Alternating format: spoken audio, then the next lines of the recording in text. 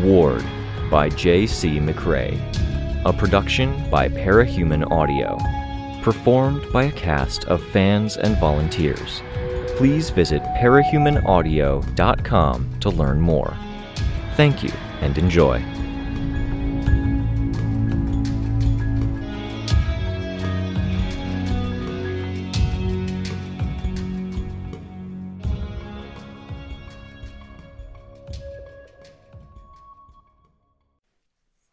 Arc 7, Torch, Chapter 5.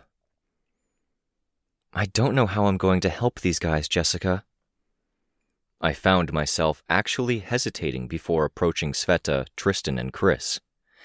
The group had lost 2 of its members and its mentor in a matter of 9 days. Kenzie was missing, I noted. She was always early, barring extraordinary event. Worrying when she was first or tied for first place among those I was most concerned about, she had just lost her friend, or whatever it was that Ashley was to her. Hard to pin down. That was the first half of it. The second half was the underlying threat within this group that Jessica had been so concerned about. What do I even do? The big question mark-shaped space where Kenzie was supposed to be was enough for me to get over my hesitation. They were standing at the top of a set of concrete stairs.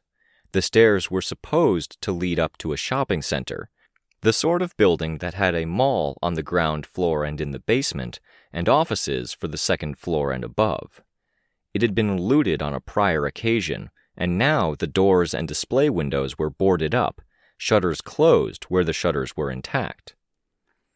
Sveta had started painting her body again, now that the court proceedings were done. Forest green again, with teal blues for the select details and animals. It was only partial, and she used the negative, unpainted space in a neat way, with a mandala or kaleidoscope pattern to what was painted and what wasn't. Her top was another of the simple tops with knots at each shoulder and below each armpit. There was a navy blue base to the cloth and more teal for the lettering around an anchor design. Her pants looked like sweats. Her feet were bare, being only the prosthetic feet, and I could see where the tops of the feet were painted, the toes left alone. Tristan had a white jacket on over a crimson top, jeans so faded they were almost white, and white sneakers. He hadn't found the time to apply more paint to his hair, it seemed, and he hadn't shaved. I could see the faint shadow even from a distance. And Chris was very much Chris. His hood was up, and his hoodie zipped up all the way. He had dark circles under red eyes. His braces were on and looped around his head, and he had a different set of headphones on, with a forward-sweeping bar that clipped the front of his hood. It looked a bit like he'd done it himself, and I was left to wonder just why he'd wanted to keep his head that securely covered. The pressure differential between portals was responsible for strong wind on a good day these days. Clouds and weather came rolling through with little warning beyond what the scientists on the far side could figure out. Today wasn't such a good day. There were 2 portals in reasonably close proximity here, and the 2 played off each other to make the wind issue twice as bad as it might otherwise be. The tallest buildings were swaying. It wasn't bad enough of a gale that there wasn't much traffic on the road or sidewalks. I was forced to fly close to the ground. "Heya," Sveta said, as I flew over to join the group, staying near to the ground. She reached out for my good arm and gave it a squeeze. I shifted position and gave her a better one-armed hug. "Where's Kenzie?" I asked. "She's running late," Tristan said, "and this is her neighborhood." "And it's her project we're here to see," Chris said. "Did you guys call her?" I asked. "Moment I arrived and she wasn't here," Tristan said. "No response." "It's ominous," Chris said. "I would say something about the sky falling, but there's already a Chicken Little out there. I'd say something about the world coming to an end, but that joke got tired a year ago." "Not really a joke, that last one," Tristan said. "Meh. There's a warlord out there with the fire-to-ice stick and a demon mask, and I'd bet money he did it so he could make the reference every chance he got. I can't use hell freezing over because it's tainted with that guy's suck." "He sounds fallen," Sveta said. "No," I said, "just a douche." "We ran out of good names, and now all the good themes and ideas are being taken or spoiled," Chris complained. "I have no fancy way of saying that kid is never late." "Kid?" Tristan asked. "You're only 2 years older than her." "She's way more of a kid than I am," Chris said. "I don't know, Chris," I said. "I think she has the edge when it comes to certain kinds of maturity. Work ethic, maintaining the relationship pillars." "What the hokey garbage fuck is a relationship pillar?" Chris asked. "And she's more polite," I said, teasing. "The pillars are honesty, trust, respect, caring, sharing."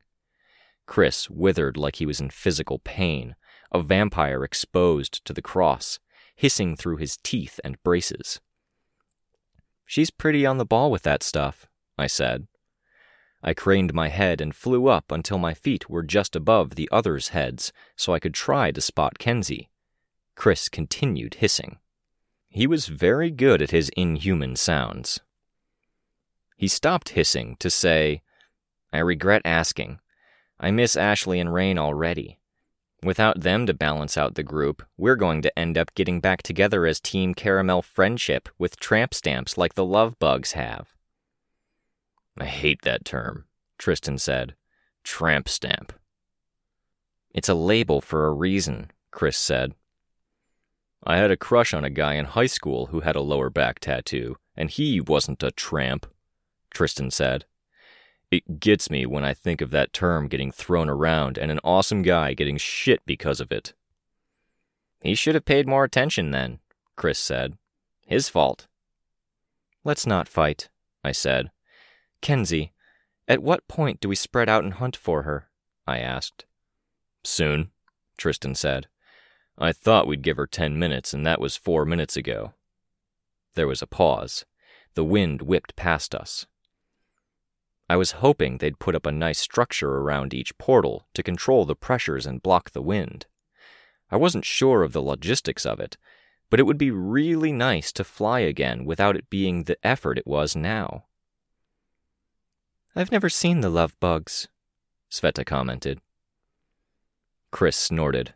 "Count yourself lucky. The younger kids at the institution are always watching that kind of crap.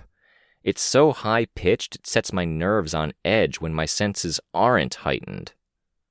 "Are the Love Bugs the ones with sayings and puns around their symbols, like scroll work on a coat of arms?" Tristan asked. "I wonder if there's a good goat pun I could do for my Caramel Friendship team lower back tattoo." "That's a different show," Chris said. "I can't tell you how much I hate that I know that." Tristan's watch beeped. He sighed. "Time to swap?" I asked. He nodded. "Better go look for Ken's. Make sure she didn't get mugged or blown away in this wind." Chris snorted.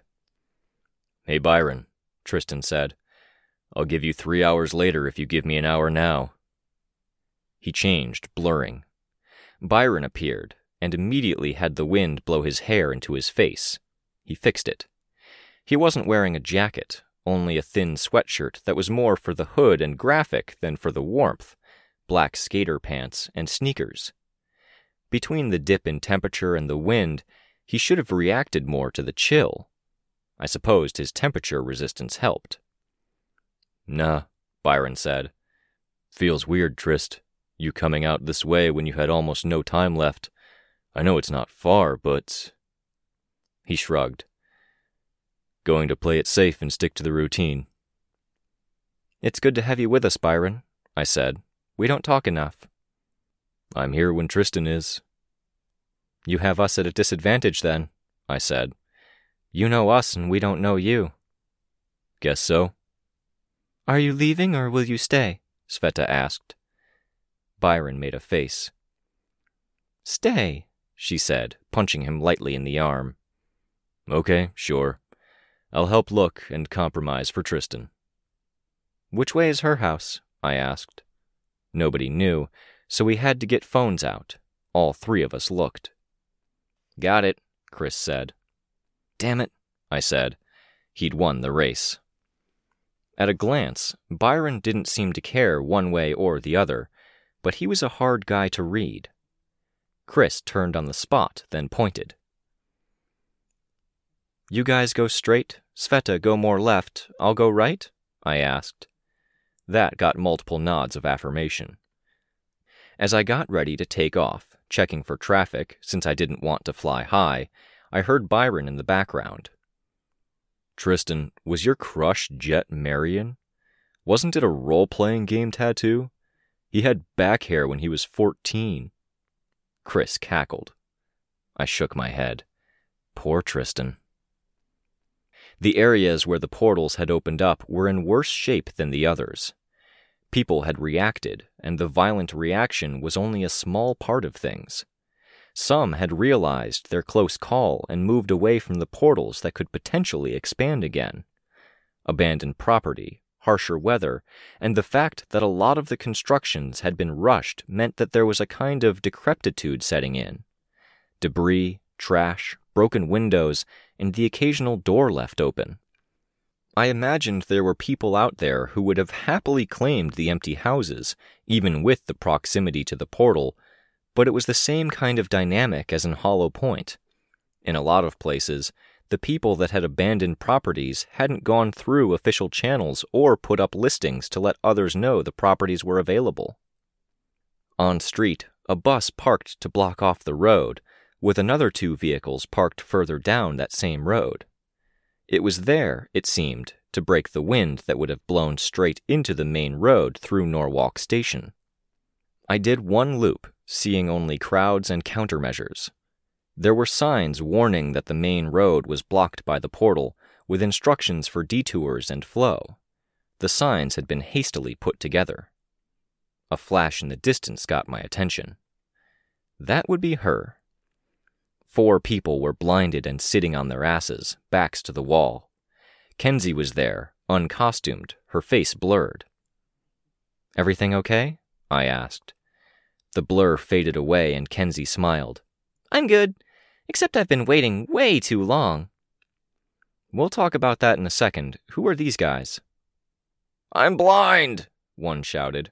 "New person, help!" "They wanted what I was carrying, and I said no. They insisted. I shot him. I set it to a 2. "There are settings?" "They'll be blind for 2 hours. Where were you all? I was lonely. Geez." "We were waiting at the stairs of the financial building, where the mall closed up." Kenzie smiled. "What? No, I sent a new location." "Check again." She did, fishing out her phone. "Don't try running just because I'm not looking or aiming at you." She fiddled with her phone. She wore a blue polo top with heart-shaped buttons down the collar and a pink stripe across the chest. She had a pink shirt, blue leggings, and an hourglass hairpin.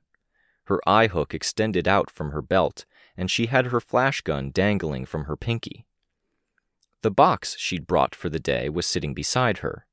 It was just large enough that I imagined it had to be inconvenient. Larger than a backpack, just broad and tall enough that holding by the handles on either side had to be a pain. Kenzie wasn't fully grown, either. The box had been painted to match her outfit, it seemed. 2 triangles with one point touching formed an hourglass shape, and that shape repeated across the box, from a predominantly pink hue at one corner to a deeper blue at the opposite corner. "I like the color matching," I said. "My outfit?" she asked, typing at her phone. She smiled. "They were my back-to-school clothes. I like them." I tried my phone, sending a message to the others to let them know where we were. I saw the tiny red warning icon on each text message I sent. "My messages aren't going through." "That's what's going on," Kenzie said. One of the thugs who'd tried to rob Kenzie lurched to his feet, then ran, blind, down the street. "Cell towers might be struggling," I said, while I kept an eye on the guy. Kenzie didn't look up from her phone, but her eye hook turned to track the runner. The guy didn't run in a straight line, and as he veered, he ran straight into a pile of trash, tripping head over heels. The others who remained looked alarmed at the noise that caused. "What the hell are you guys doing mugging a kid?" "We weren't mugging her, we were questioning her." "And demanding my box," Kenzie said. "There's so much going wrong. You mentioned the cell towers. That's been breaking as fast as we fix it. The power's fucked, and we're getting blackouts, and some food that was supposed to be delivered wasn't. Now some kid turns up with suspicious stuff?" I looked at Kenzie. She shrugged, saying, "The power outages aren't that bad. I don't know about the other stuff. Looks like the cell towers are off. I connected online, though. I'm stealing someone's internet." "Their story doesn't jar with what they said to you?" I asked. "No, but if they were telling the truth, then they were major jerkasses about it." "We heard the portal was broken by a group of people. We're keeping an eye out. Neighborhood watch thing." "You ignored a bunch of other people and came after me instead," Kenzie said. "Is it because I'm a kid?" "You were carrying a weird, colorful thing." "Weird thing aside," I said, I mean, come on, guys. She's got to be the least threatening person you'll run into in the next while. She's, 5 feet tall and 90 pounds? "Close. 81¼ pounds, Kenzie whispered. 4 feet 10½ inches, but thank you for thinking I'm bigger and taller. I'm flattered." "You can't know," the guy said. "Maybe they got away with it because they were kids. Parahumans are dangerous. They could be anywhere." Another of the guys said, "Young ones are more dangerous, if anything. They don't have the impulse control." "Even if that was eerily accurate and true, you guys were nasty about it," Kenzie said. "That wasn't okay." "Fuck," one said under his breath.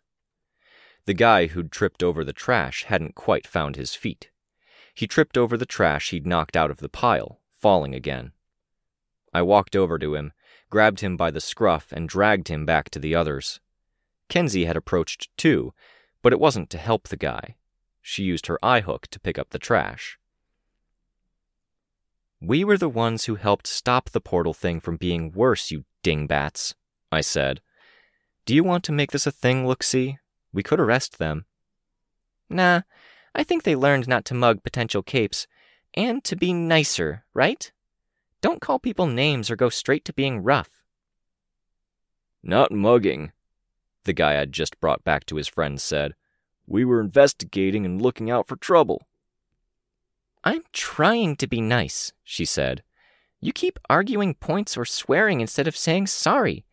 Maybe we should call the police after all." "For all the good that'll do." The men gave their apologies in near unison. Kenzie nodded, satisfied. Her face and hair briefly went blurry again as someone drove past. "Do you guys have a number I can try calling?" I asked. "Or an email we can send? We'll call someone to pick you up. You'll get your eyes back in 2 hours." They gave me an email. Kenzie sent the message to the families of the blinded men. "I asked before," I said, my voice quiet. "Are you okay? With Ashley's pre-court proceeding not going well, same for Rain, the group being in a weird place, how are you holding up?" "I'm holding," Kenzie said, smiling. "Ashley told me to be tough, so I'm being tough. I'm focusing more on my stuff, but it's a good distraction." "You're sleeping okay? Eating okay?" "Not sleeping, but nothing too bad. I'm staying up until midnight, sometimes 1 or 2 in the morning, working on stuff like my box here. I was working on Tristan and Byron's thing, too. I have some stuff that has a 1% chance of working, max, and it would be video only if it worked, but it would maybe let us see Byron while Tristan is out and vice versa." "Eating?" "Eating! That reminds me. Do you want to come over sometime soon?" "I'll answer your question if you answer mine." "I eat 3 regulars. My parents were always very big on sitting down and eating as a family. Unless it's an emergency, I don't miss dinner." I'd told myself I wanted to check on them. This worked. I could remember how horrified the others had been at the prospect of my going over to her place for dinner, but this seemed important. Then yes, I'll come over. Tonight or tomorrow? Do you have a preference for what to eat? Sure, and no preference for day or food. Just let me know and double-check that the message got through. I don't want to miss this because of a missed message. Will do, she replied, with all of the seriousness she would have shown if she were receiving a field order. I've got to say, it's concerning if people are reading this failure of infrastructure as sabotage. For sure.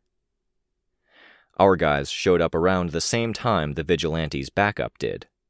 We left them to their backup with a brief explanation, then walked in the direction of Sveta, Chris, and Byron. Because the box was heavy-ish and I only had the one hand, I took one handle and Kenzie took the other. We explained in brief. Your dad didn't give you a ride? Byron asked. He's busy with stuff. His work isn't doing so great right now, she said. My mom wants to move but can't find a good place to go. I'm not too bothered. You brought a thing? Chris asked. Kenzie gave her box a pat. We don't have far to go. At first I thought we'd use the abandoned shopping center, but I think we'll get better results at this place. It's managed by a real estate company that's rivals with my dad's.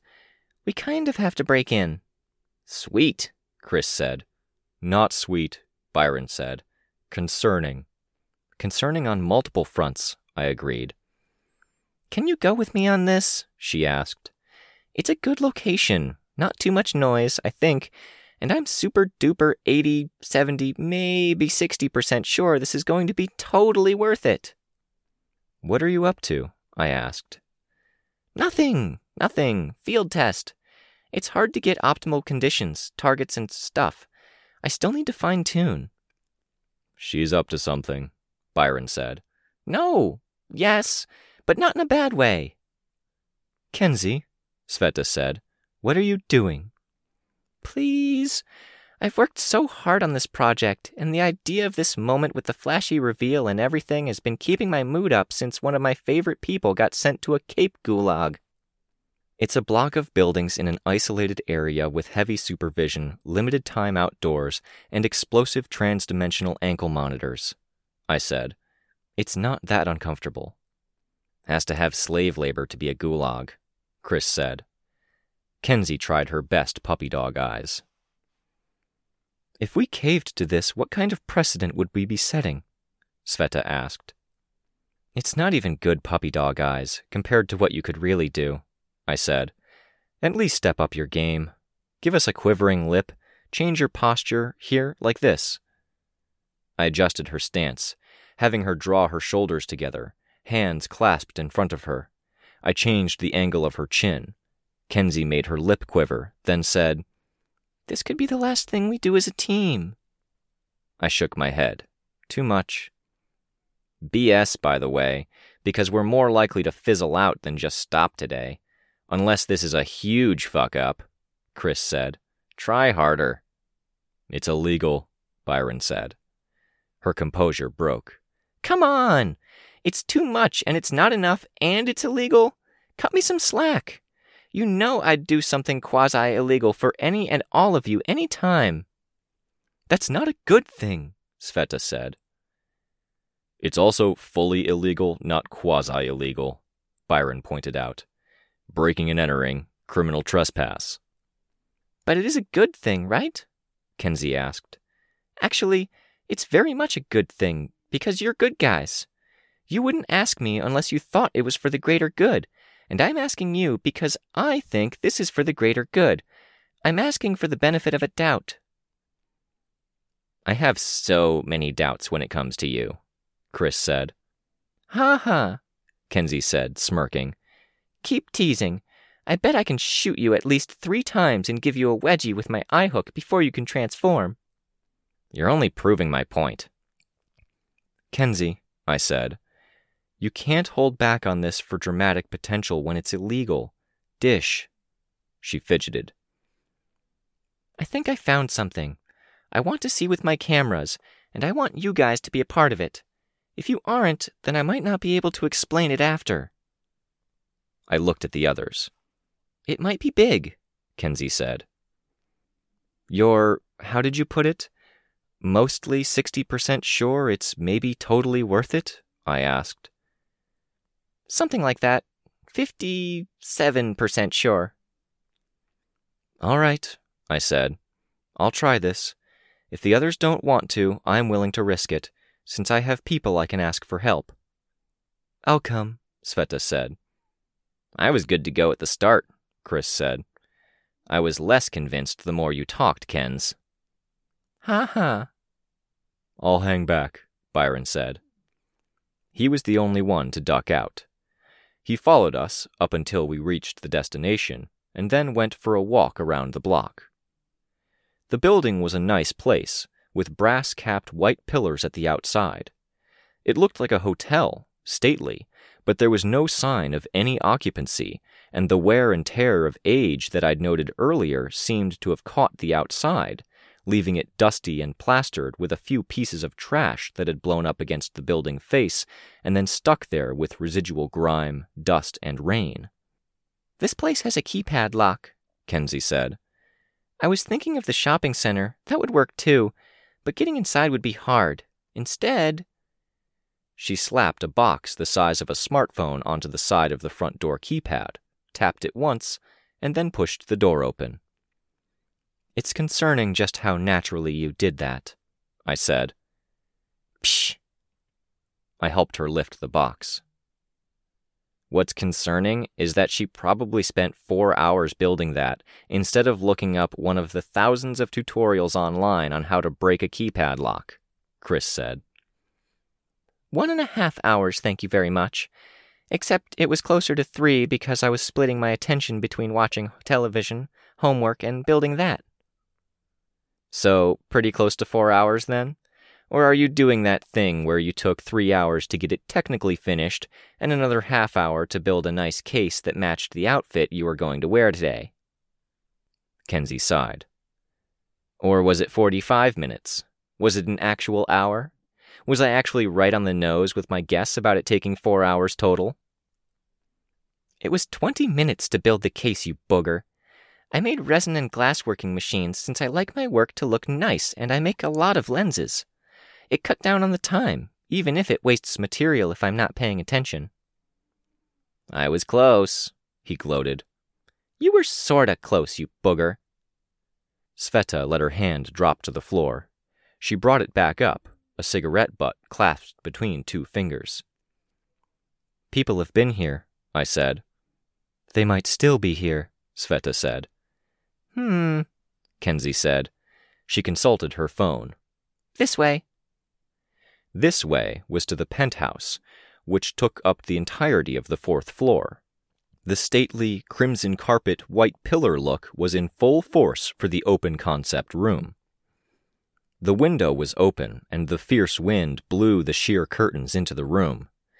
Even the heavier crimson velvet curtains were moving. Cigarettes littered the floor by the window. The wind had blown them and the ash across the floor, and moisture or humidity had given the cigarettes and their ash enough dampness to run and stain the tiled floor beneath them. Kenzie indicated for the box to go down. We eased it to the floor. I hope this works, she said. She traced her finger along the pattern at the top of the box, zigzagging across the surface.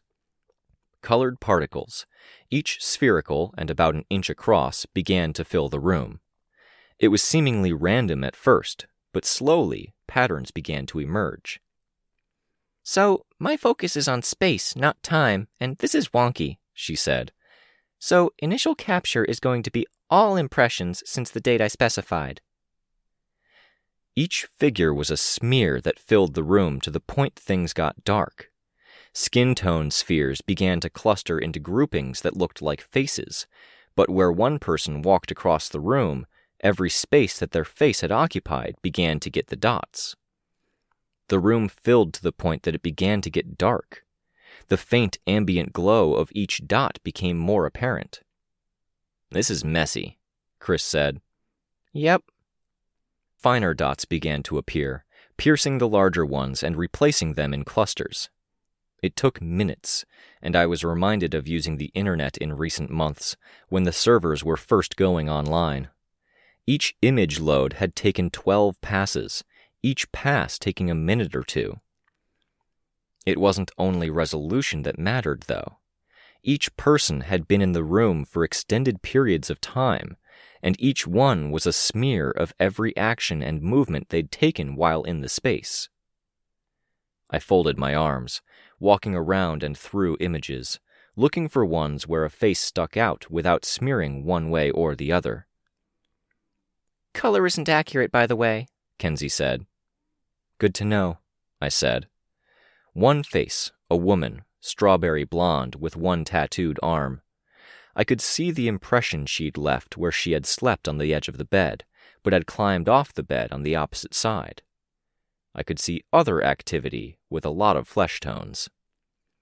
Going by profile, there were 2 men, and there was another woman who wasn't present much.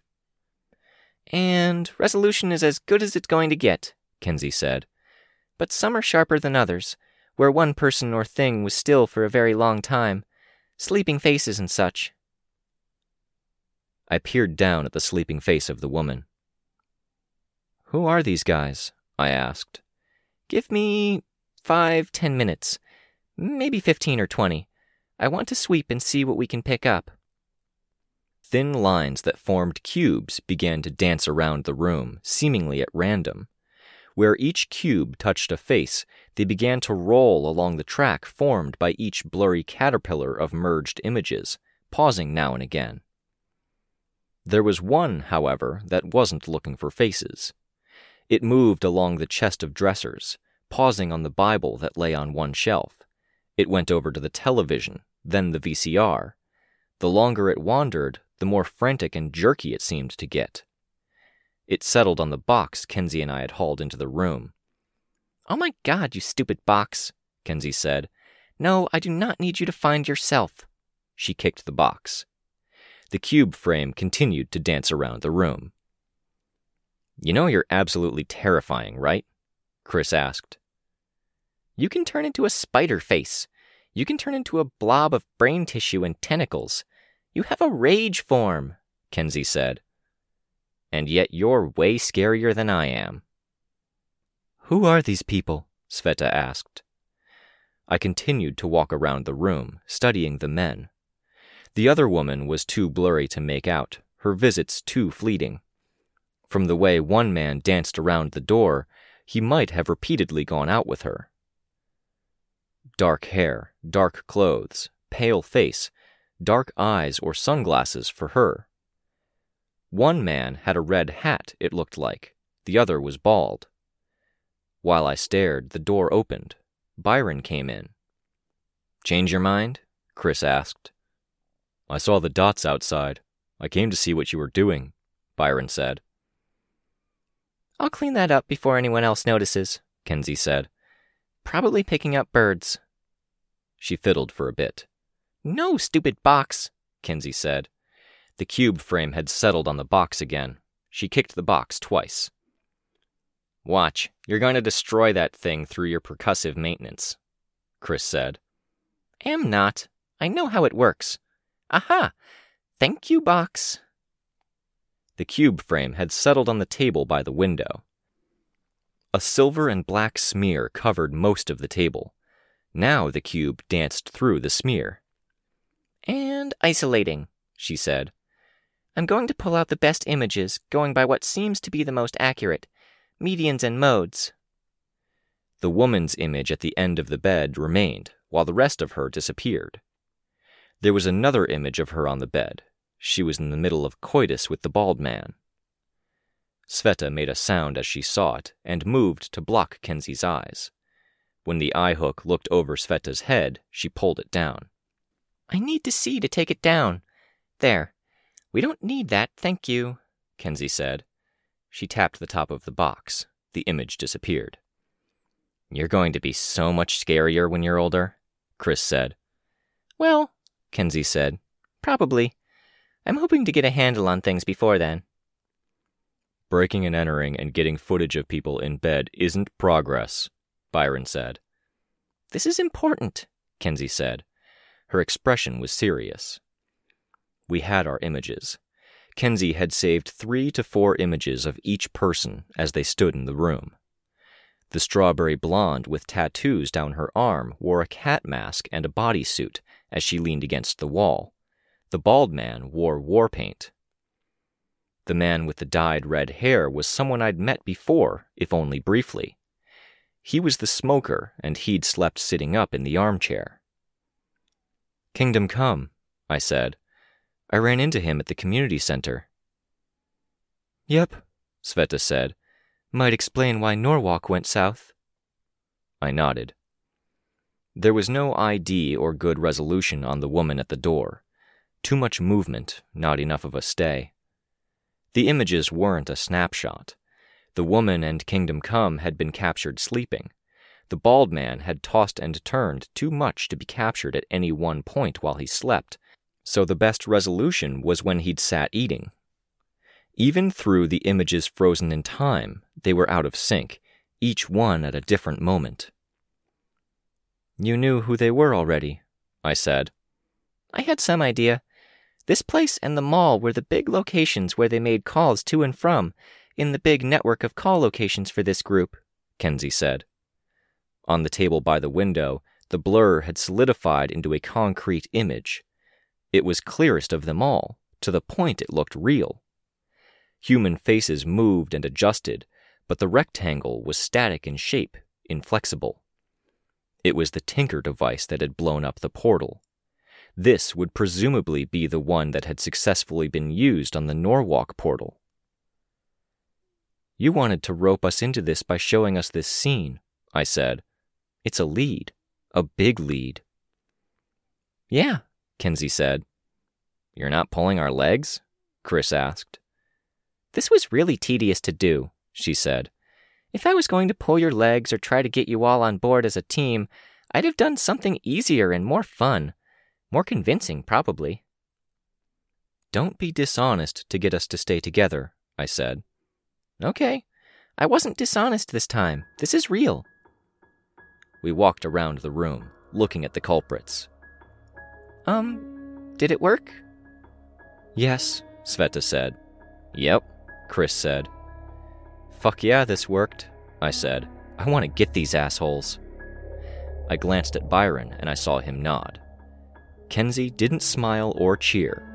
Her expression was intense and unmoving, with something like a blue fire in her eyes as the box glowed before her. Perfect.